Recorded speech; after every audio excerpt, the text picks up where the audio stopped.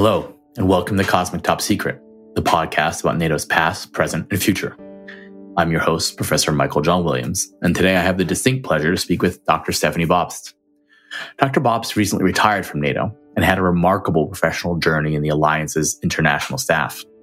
Over the course of 22 years, she held different positions in the Public Diplomacy Division, which she eventually led as Deputy Assistant Secretary General from 2006 to 2012. The post made her the highest-ranking German woman in the International Secretariat. From 2012 to 2020, she led NATO's Strategic Foresight Team, a fabulous civil-military team advising the NATO Secretary General and Chairman of the Military Committee on strategic unknowns and potential upcoming crisis situations in geographical and functional areas of relevance to the alliance.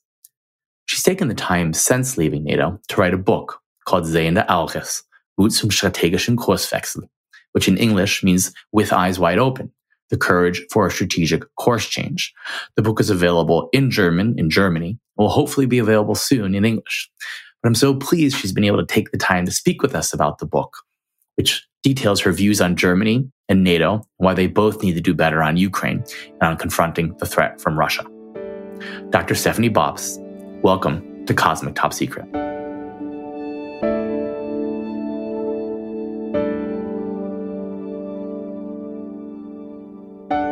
So Stefanie, in your book, Blind Spots, you open with a scene where you're giving testimony to the Bundestag on the EU strategic compass. And this is February 2022, just before Russia actually invades Ukraine.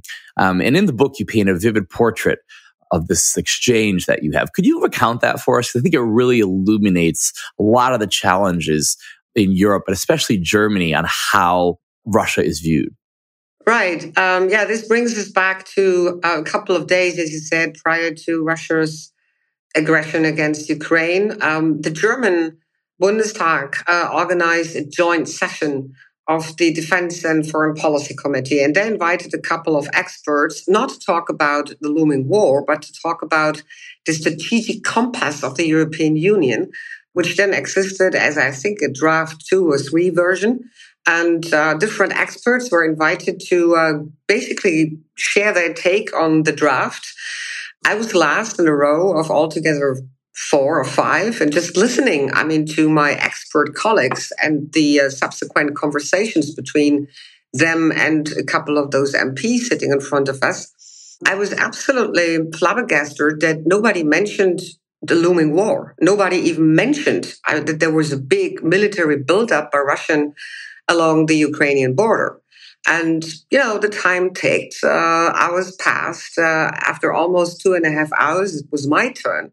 And the chairman asked me to give my presentation. I was, invited to do an 8-minute type brief presentation about, again, the strategic compass.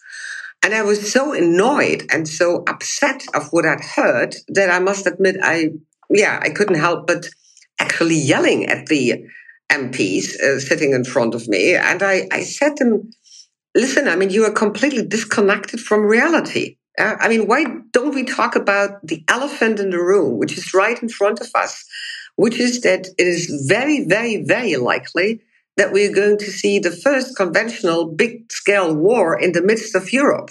And you hardly mention it. Instead, you talk about a bureaucratic draft exercise within the European Union, which is completely disconnected from what I would like to talk about. So I put the question to them. What is your plan? How do you intend to react in case Russia attacks Ukraine? And there was dead silence in the room. And I also recall that one of my MP colleagues, Toni Hofreiter, from the Green, who I know personally a little bit, he sent me a WhatsApp, and on that WhatsApp, it read, "Oh, you are always so terribly straightforward and refreshing, Stefanie." That was the only reaction I received firsthand. And then there were a couple of questions put to me, how I would evaluate the likelihood of Russia attacking Ukraine, how I would assess Ukraine's military capability posture to defend themselves, etc. pp. But after these 3 hours, and again, this short back and forth I had with the MPs, I left with the really strong impression that here were a joint session of all the members, long-term standing members of the German Defense and Foreign Policy Committee, and they had no clue, how to relate to what was coming. They had no plan. They never had any type of, real in-depth conversation, let alone debate or policy advice to the government, how we should go about it. And so I was really, really upset. I recall when I left the Bundestag, the Reichstag, I went to a cafe bar, in order to get myself a cafe under the linden. And I called my husband, Holger, and I said, you don't believe what just happened. I mean, we are so ill prepared. It's even worse than I thought. And since this time, there has been talk in Germany of a turning point, right? Right. A lot of rhetoric. And some would say Germany has done a lot, but you have a different take on it. I mean, how do you evaluate the German role in assisting Ukraine and thinking more broadly about the Russia challenge to date?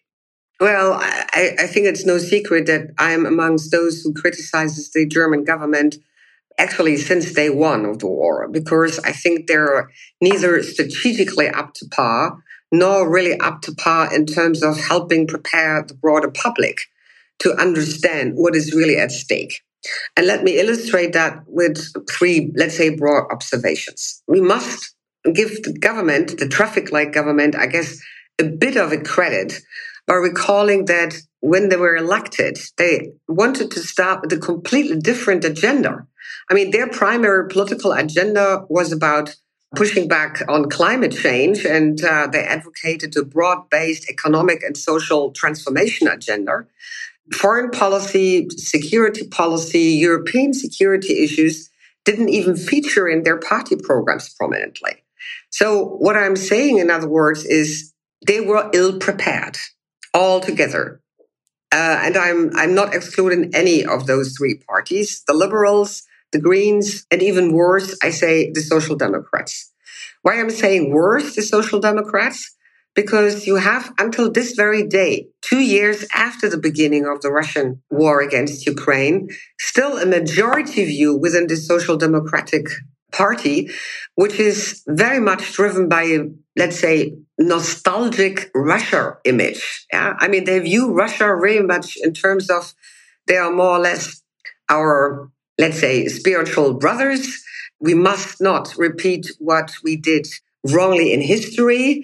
We have a certain responsibility when thinking about the German role in the Second World War. And all that to say is, this view also encompasses the idea that any type of military robust response to an aggressor is per definition almost something bad. Something, I mean, that you can't possibly sell to your home-based electorate. Something that you don't want to talk in public. So there are many other, let's say, elements that inform the social democratic views. But bottom line is that Chancellor Scholz and his closest aides in the Social Democratic Party, very much supported by the broad-based members on the state level, on the federal level, holds the view that at some point it's better to, appease Russia, to prepare for the time where we could eventually get back into business with Russia, that we should do everything to avoid escalation. So escalation avoidance is a theme, is a message that the government trumpeted from day one, and they subordinated everything else under this message. Again, we have now wasted almost 2 years. The government still has a full-fledged strategy towards Russia. They remain reluctant to provide Ukraine with key capabilities, military capabilities that could in any form, quote unquote, endanger or provoke Russia. Here we can also talk about the Taurus debate, which is a very common one.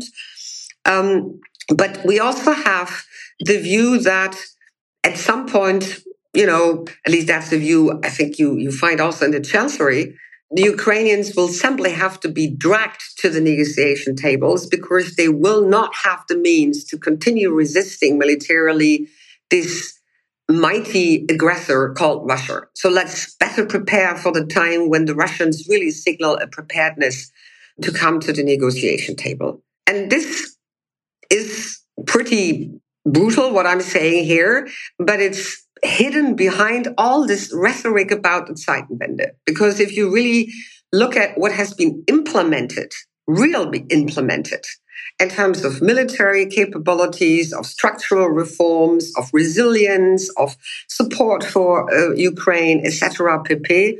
It's a patchwork of little things that couldn't be avoidable, that the German government had to do, but they're still shying away from really acknowledging that Russia remains an existential threat to European security, and that Germany needs to respond to that. They simply don't want to hear that. So you mentioned the Taurus missile debate. So the Taurus missile is a Swedish-German manufactured missile that has a stealth technology and can go up to 500 kilometers, about 300 miles for American listeners. And Ukraine has requested that weapon, and the German government has refused to provide it. What's going on there? Well, the arguments that the German government put forward to explain their refusal, they have varied over the past couple of months. They started out by saying that their range is too long. Ukrainians could eventually target, let's say, Russian towns or military infrastructure on Crimea, on Russian Federation soil, and they don't want to do that because that could provoke Russia. That was argument number one. A few months later, they came up with a second argument saying, the technology inside, basically the black box, is something that we would need to share with the Ukrainians. It's super sensitive. We don't want to do that. It would be even against German constitution. Excuse my language, but that was another second bullshit argument that was completely irrelevant.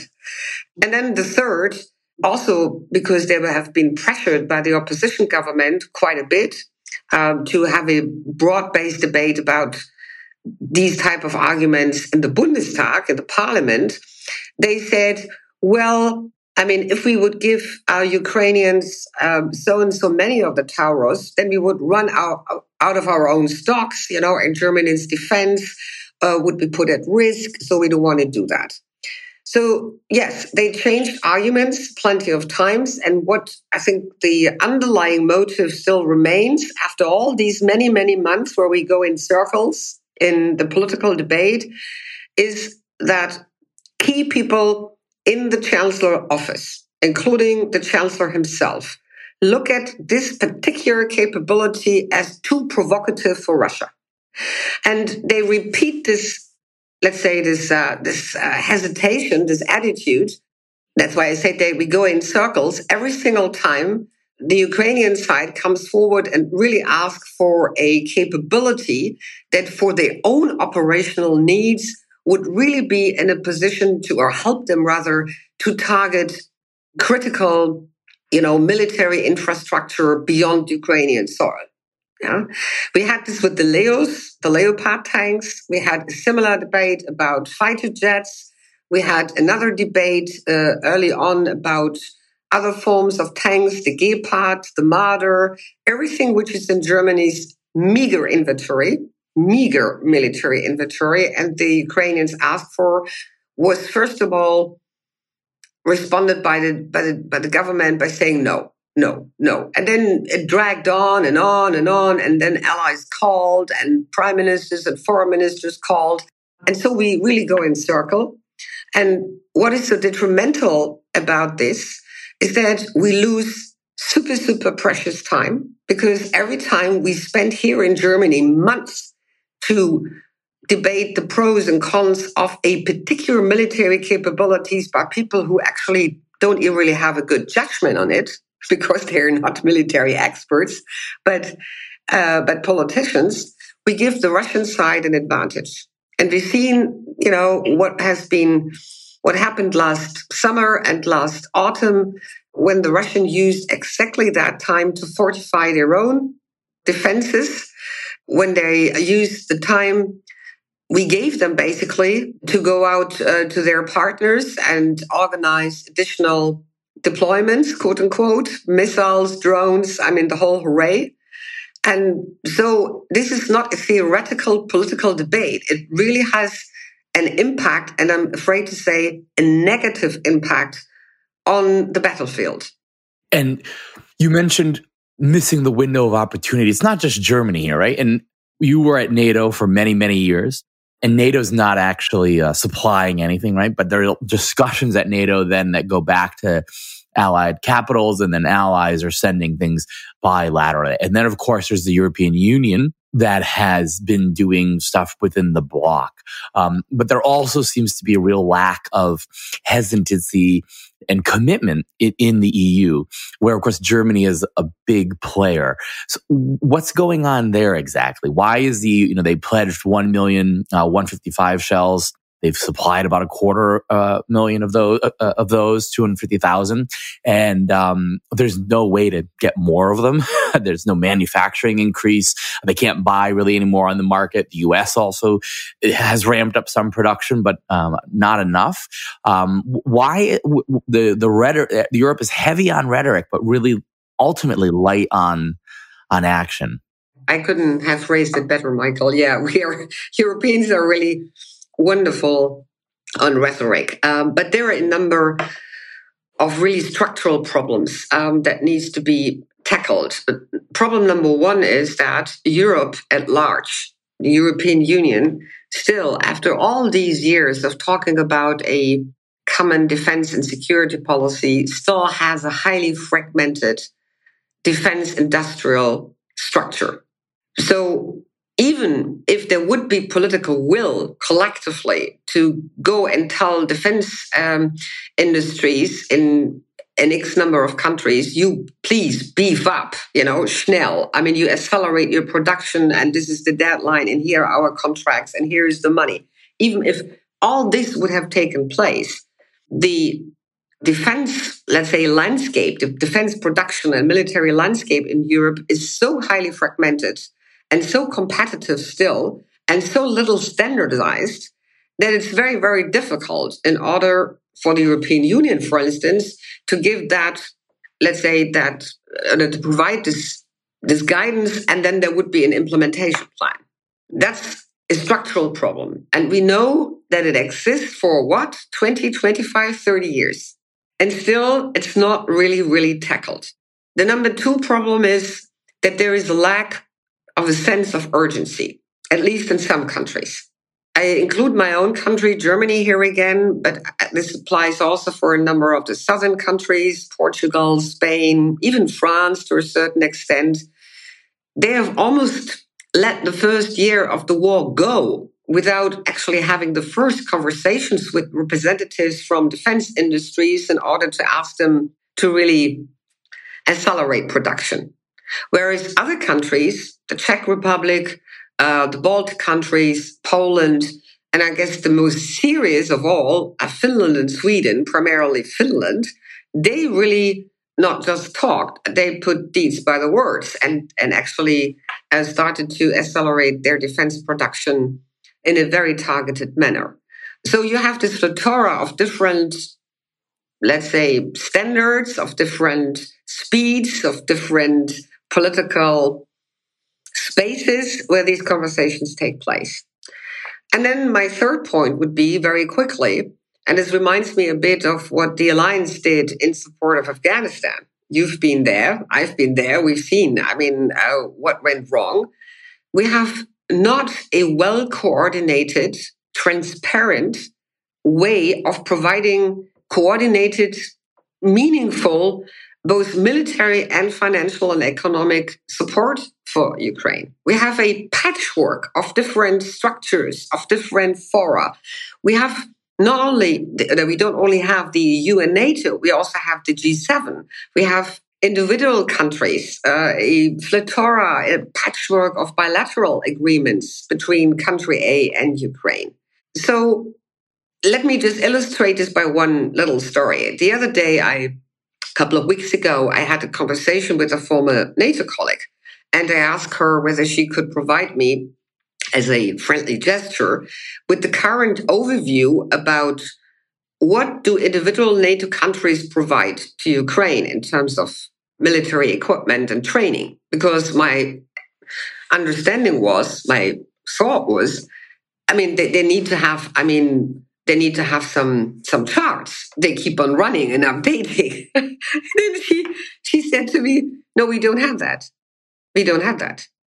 I said, well, there must be somebody in the operationals division, who keep track of all these different flows, conversation and practical flows. And he said, no, because this is still done in Wiesbaden at the U.S. Army Command, in Ramstein, and they don't share all the papers. There is a lack of transparency, and we don't get papers from individual countries. We don't get status reports, let alone any type of implementation or performance reports. Yeah.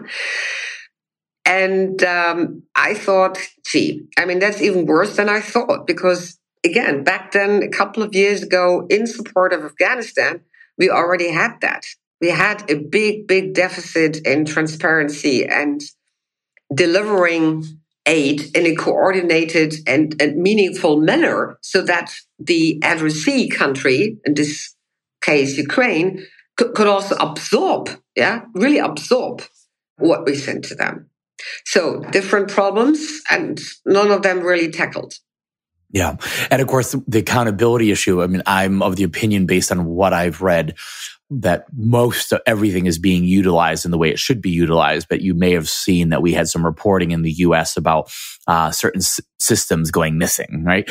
And the Army, the way it was reported, was portrayed as, is it being lost to corruption or being sold on to a third party? And the military in the U.S. was saying, no, this is a war zone. And it's like not being tracked necessarily well, even on our end, right? We sent it, and of course, the problem here is you want to maintain strong support and demonstrate that this is not like Afghanistan, whereas we both know there were a lot of problems in terms of the transparency and just too many conduits going in and supplying too many things, which is difficult to monitor and then also have uptake on.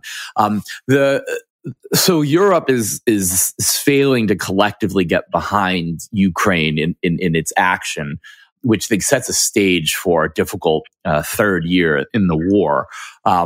It also, I think, is complicating issues in the U.S. and it is problematic, given that, as you're well aware, and listeners will know, that we currently can't pass additional aid package in the Congress, and that may happen.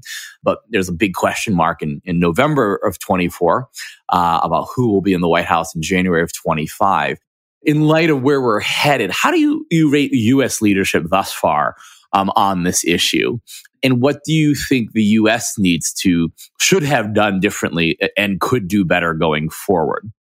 Well, let me just, by way of answering your question, say I really, despite all my criticism, I really continue to be a transatlantic believer, because there is no alternative. So I simply want to make this clear at the very beginning. But looking at the Biden administration, and despite all the positive vibes they have been receiving and still receive, I have one big issue with the Biden administration's broader strategic take on Ukraine.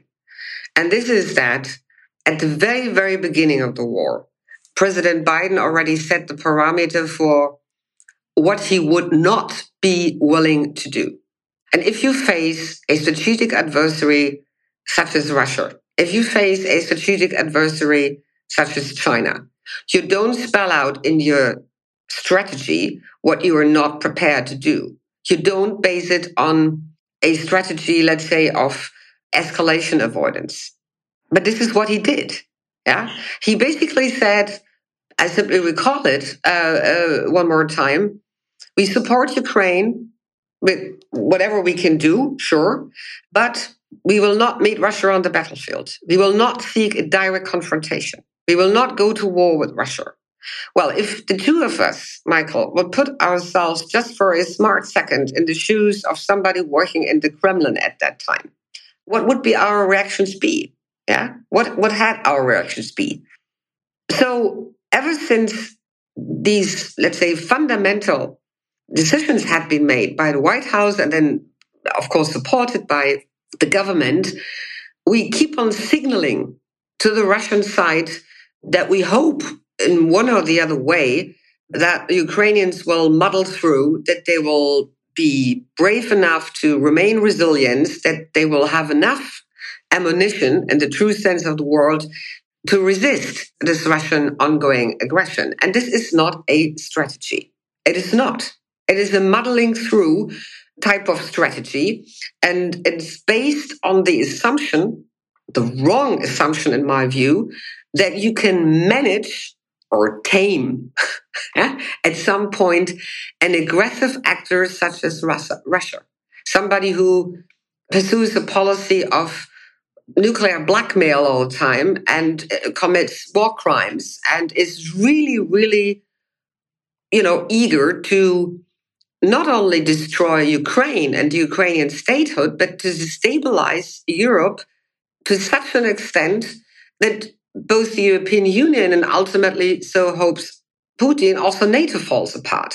So this is the seriousness of the threat. Now, what can we do about it?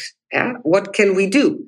I would very much like to see the Biden administration and obviously also European capitals to start with a simple sentence, with a simple truth, namely to acknowledge unambiguously that Russia is an existential threat that we must eliminate. That should be our strategic objective. And I'm using these pretty harsh words on purpose because any less unambiguous words don't really help us in describing our strategic objective. Yeah? Russia must suffer a defeat. If we are all really clear about this, then it shouldn't be that difficult to draw up a plan. I mean, a real plan and not just a series of press conferences and summits, about the instruments that we have in order to successfully achieve these objectives. And there are a number of instruments that we have that we need to really pull and plug together, not just the military, but also I'm looking at economic sanctions. I'm looking at foreign relations to third countries. I'm looking at hybrid and disinformation. I mean, there is a whole list of, let's say, issues that we would need to really pull together. So we need to replace the strategy of escalation avoidance with a very clearly spelled out, multi-domain, targeted containment strategy. We will be in there for the long haul. If we don't do this, President Putin will continue to play divided emperor with us. Yeah, and he will simply wait us out. And so, yes, I wish President Biden, despite the electoral campaign and all the pressures on him, would be courageous enough to understand that this is not a Biden, but a Churchill moment. A Churchill moment. Yeah. And if he would march forward and, for instance, say, I want to start accession talks with Ukraine in NATO now, that would signal a strategic message to Putin. But not, look at, what could we possibly do at the Washington 75th anniversary summit in order to underline that NATO has been the most successful military alliance in history. No, this is not a message. So, yes, I feel pretty strong about what needs to be done. You believe Ukraine can and should then become an ally as soon as possible? I mean... Of course. We let them in a security void ever since 2008.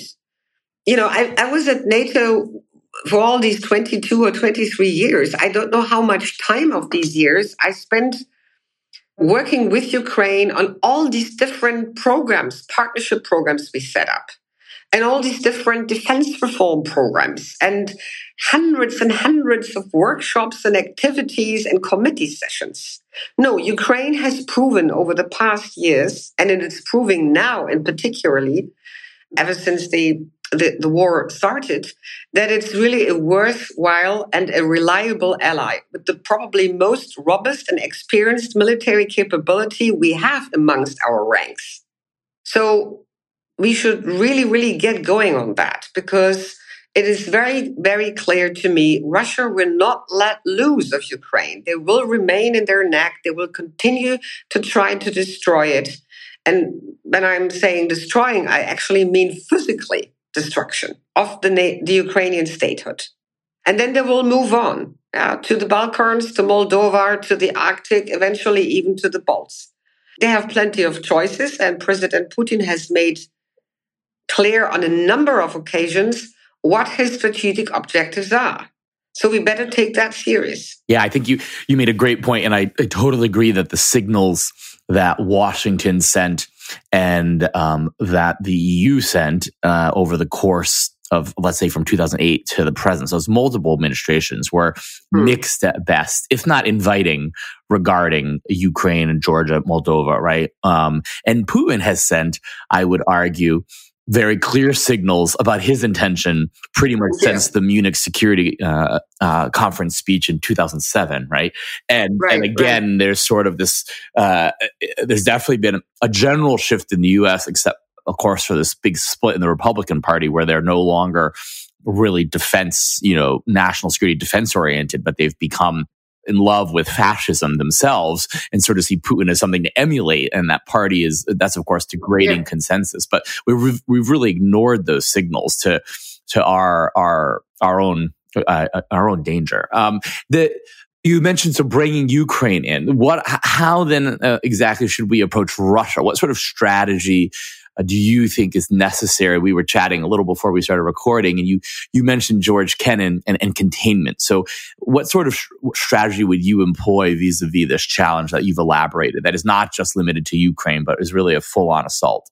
Well, I personally believe it's worthwhile looking one more time at George Kennan's long telegram and the subsequent publications, the thoughts behind. And even that was a different era, and I would not suggest to copy it basically or translate it one by one. But many of the key thoughts, the key arguments Kennan put forward back then in 1947 and subsequent years still resonate today, at least with me, because when he described the nature of the former Soviet Union, when he described their radical ambition to really not just leave the strategic or reduce the strategic competition between East and West to Europe, but really to the broader outlet, to the globe, basically.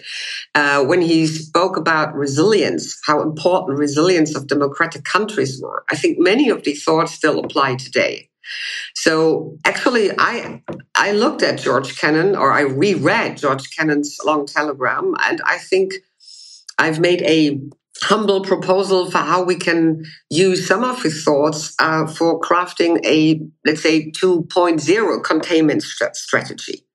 A containment strategy would base on the assumption that Russia will remain at least, I put it differently. Russia will remain an existential threat to European security as long as the system of Putin prevails. We don't know when it will fall, when it will crack, how it will transform. It may well be that we're going to see it in a few years. It may well be, that Putin will remain in power for a longer period of time. But even if Putin will no longer be president of the Russian Federation, the system that he has created over the past decades will likely prevail, including the ideological backing to it. The thought, that the West, the democratic West, is a strategic threat for this type of Russia. So my point is that we need to prepare for the long haul. We need to have patience. We need to, take a long breath, and we need to look at our tool sets and look at how we can, in a combined and well-coordinated manner, implement them. And when I'm talking tool sets, I'm talking really the whole array. I'm talking our own military capability and defense preparedness. I'm talking nuclear. I think a very important component of a containment strategy should be an adaptation of NATO's nuclear posture, which, in my humble view, is long overdue. I think we should expand NATO's nuclear footprint, especially to countries like Poland, who would be eventually willing, at least they have made some noise about it, to host infrastructure and nuclear tactical capabilities.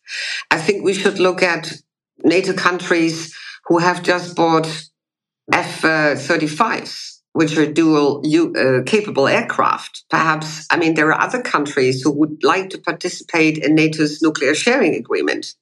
So this is a political debate we would need to have. And this debate ultimately would help, in my view, strengthening NATO's nuclear deterrence posture and messages, which is very important if you face a nuclear adversary like Russia, who keeps on modernizing his own posture basically on a daily basis. So that's just one of many elements. But if we go through all the elements, all the tools, that will bring us really basically at a whole of society approach on our side.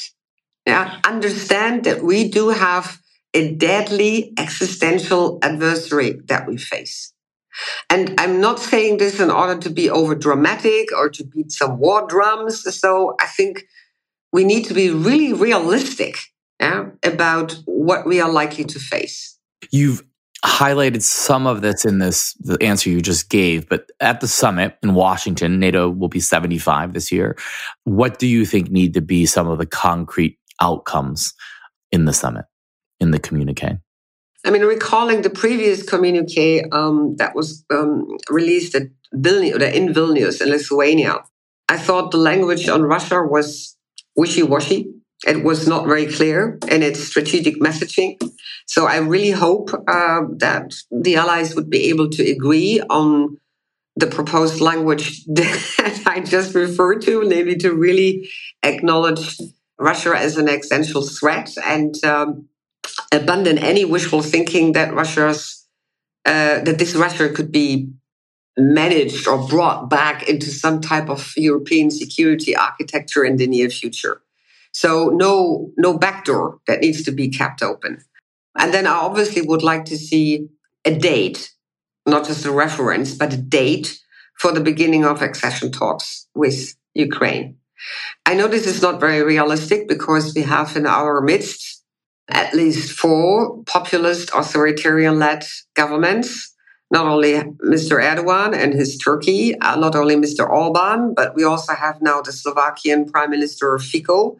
And we don't know yet how the new yet-to-be-created Dutch government will look like, and whether Mr. Wilders, also nationalist, authoritarian, populist, not authoritarian, but very populist, anti-migration, Putin-friendly person, will staff his government. So yes, these gentlemen will most likely veto any type of move towards Ukraine enlargement. And the question that is put really on the table, at least for me, is, will the rest of the gang, the rest of the NATO allies, simply watch and moan, or will they build their own coalition of the willings and move forward? Okay. So this is ambitious. I think it's a great ambitious agenda. It will remain to be seen what will happen. I think that it's, you mentioned we need a Churchill moment, which I definitely agree with. I also recall that Churchill was viewed in the run-up to the start of the Second World War as a warmonger, right? Yeah. And then after the Second World War in the early 40s, and when he would talk about the descent of an Iron Curtain, again, he was seen as being perhaps too provocative, right? The Truman administration wasn't on board, and it was really, it took the Berlin crisis, the situation, the coup in Czechoslovakia in 48, to really churn the Americans to the notion that, yes, this was really a much bigger challenge. And so we do need someone to really beat those drums. Perhaps you're one of them. Thank you so much for your time today. And your book, Blind Spots, is out in German in Germany and available to read. And we look forward to seeing what you have to say in the coming months as we head towards the summit in the summer. Thank you so much, Michael, for having me. And I'm looking forward to continue this conversation in one way or the other. But let me just say, we need American on our side. So go, go, go. Thank you so much, Stefanie. You're welcome. Well, that's all for today's edition of Cosmic Top Secret. Thank you so much for joining us. Please do subscribe. You can find Cosmic Top Secret on Apple Podcasts, Spotify, Google, Audible, and Stitcher, to name a few. If you're a NATO nerd, please do tell your friends about Cosmic Top Secret. And if you're not a NATO nerd and just an interested and informed listener, please also tell your friends that might be interested in learning more about the Alliance. I'd like to thank our producer, John Cure of Wayfair Recording, for producing the episode. as well as the Fulbright program of the United States that made some of the research for this podcast possible. Many thanks for joining us. Please do tune in again.